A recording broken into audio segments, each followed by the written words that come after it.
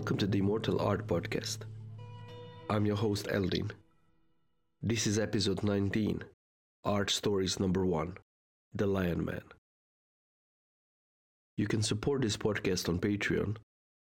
You can get the early access to the episodes, and you can vote what next bonus episode will be. All of that for the price of a cup of coffee per month, or even less. And you can cancel it whenever you want. The link is below. Check it out. You can subscribe and follow this podcast on your favorite podcast app. You can reach me at theimmortalartpodcast@gmail.com. Please rate this podcast or leave a like on YouTube. Thank you. Welcome to the new segment, Art Stories. I will explore the possibilities and the ways artists created their artwork. I will share all we know about the specific artwork. I will present a story about how I imagine the art piece was created, a fictional story written by me.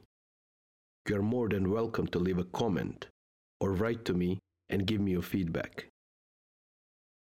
Today, I'm going to talk about one of the true treasures of our Ignatian art, the Lion Man. This extraordinary ivory carving, depicting a lion-headed figurine, holds the title of being the oldest known anthropomorphic animal carving in the world. It was discovered in a cave within Hochelstein Mountain, situated in the Swabian Jura of southwest Germany. Carbon dating tests place this prehistoric masterpiece to be old around 38,000 years, making it the earliest known European art featuring a human figurine. Its hybrid nature, part lion and part human, evokes parallel with figurines found in a cave painting across Europe, possibly representing a shaman with a lion mask. The significance of this find is heightened by proximity of other unique Stone Age works, including the Venus of Hochlefels, the oldest so-called Venus figurine, and the earliest ivory carving of a mammoth. The discovery of the Lion Man takes us back to 1939, when archaeologist Robert Wetzel stumbled upon pieces of sculpture in the Stadel Hochle cave in the Lone Valley in the Swabian Alps. Put aside during the upheaval of the Second World War, the fragments were later rediscovered and partially reassembled in 1969 by Professor Joachim Hagen. It wasn't until 1997 and 1998 that additional fragments, including the head, were found, leading to the full restoration of this remarkable and indeed immortal ivory carving.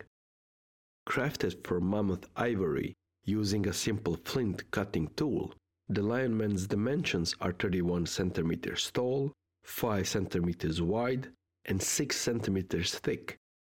It is currently in the Ulm Museum in the town of Ulm in Germany. The true essence of the figurine remains shrouded in mystery. The motifs and the ideas that birthed this masterpiece, of course, along with the identity of the artist, remain elusive. To better understand the Lion Man's place in the evolution of Stone Age art, we can draw comparisons with other masterpieces like the half-man, half-animal figurine in Fumane Cave in Italy, a painting of our Ignatian era. Radiometric tests date the Lion Man to the late Aurignacian culture, a Paleolithic era marked by developments in tool culture, including the creation of more sophisticated flint tools. In this era, people also increased the use of antler, bone, and ivory. Why did the creator carve a being with a fusion of human and lion attributes?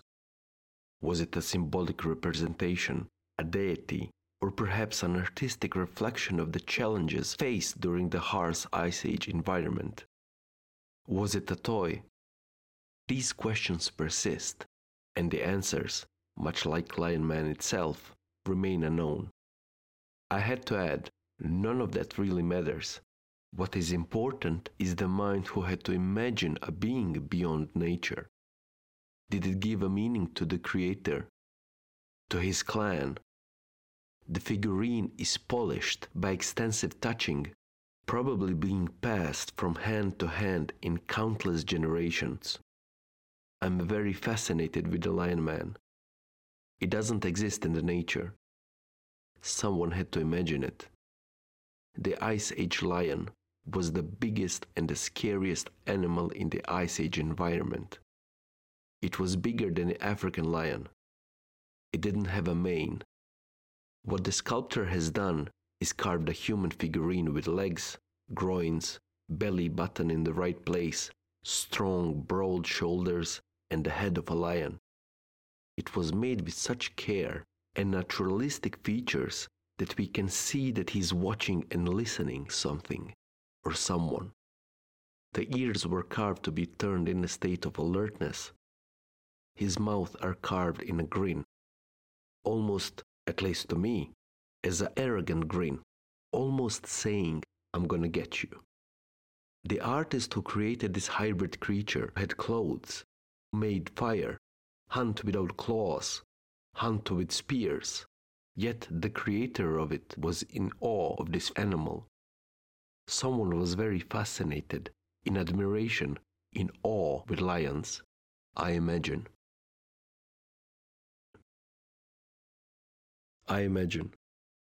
Leaning against the cave wall, a slim teenager stands behind the seated hunters, each clutching a spear in preparation for the hunt. Kyle's gaze is fixed on his father, the shaman, adorned with the cave lion's head. Fire crackles, shadows dance on the opposite gray cave wall as the old man in the lion skin moves in a rhythmic trance. The shaman's steps narrate a tale of primal connection between a man, a beast, and the fire in front of him. Kyle absorbs the ritual's essence, a legacy of reverence for the cave lion, a spirit animal of their clan guarding their existence. Kyle's wide eyes follow each move, a silent enchantment, a communion with the unseen force of spirits beyond. In flickering flames, a primal ritual unfolds, as essential as the air they breathe. The boy knows one day his father will pass down the dance and the knowledge to him. His role, one day, will be to speak with the world beyond and to pray for the successful hunt. The teenager will be a man soon. As his father, the shaman continues, the boy dreams silently of his future greatness. He yearns to become as his father in front of him, to embody the sacred bond between the cave lion and his clan. The dance, a rhythmic ode to the hunt, fuels Kyle's imagination. He dreams about making his own cloak after he slays the cave lion himself. The clan leader stands up. The shaman paints his forehead with the black and red paint. The clan leader raises his hand, signaling departure. Hunters assemble one by one, faces adorned with paint, spears in hand, ready for the hunt. Hunters exit the cave, vanishing into the wilderness, leaving behind the flickering warmth of the clan's fire. Kyle and his father remains in the cave as the guardian of the sacred flame. Kyle lingers in the shadows, eyes following the departing man. Beside him, his father, the shaman, stands in silence. The shaman places a hand on Kyle's shoulder, a silent understanding passing between them. Together, they wait. Despite his admiration for his father and the shamanic rituals, Kyle has a fear of becoming the clan's future shaman. Kyle is wondering if he will ever possess the connection with the spiritual realm that his father effortlessly embodies. This fear of failure is fear that Kyle may not be able to do what his father is doing. Kyle is alone with his thoughts and uncertainties. In the cave stillness, Kyle's hand, restless from the hunter's departure, finds solace in the scattered bones. He finds an ivory bone, cold to the touch. Unconsciously, he starts scraping. The rhythmic motions are without immediate purpose, an instinctive response to the looming weight. Yet, as the ivory yields, a form takes shape. Kyle, oblivious to the creation's nature, continues carving. Propelled by this unconscious force, in the dance of firelight, the ivory transforms into the cave lion man. Delicate and precise features emerge, a fusion of human and beast. The process becomes a personal ritual, a bridge between his current self and the shaman, his father, whom he inspires to be. Lost in the act, Kyle questions whatever he sculpts himself or his father. As they wait for their hunters to come from the wilderness, Kyle's hand shapes the ivory with innate skill, an artistic language of spirits. The spirit comes and takes over. Kyle understands that. The cave lion man, born from waiting and uncertainty, stands silent, a testament to Kyle's connection with the world beyond. Upon completing the small statue, Kyle observes it. The ivory cave lion man stands as a testament to Kyle's ability to transform his fears into something meaningful. He adds the grin on his face, reflecting his own. When the hunters return, Kyle, now more confident and at peace with his destiny, is ready to take on the challenges that lie ahead. The statues serve as a reminder of his fears and a source of inspiration and courage for the journey ahead. Years later, he gives the statue to his daughter to play with it. This is the first story about the creation of artworks from Paleolithic. As I mentioned at the beginning of this episode, we don't know anything about the creators of the Lion Man.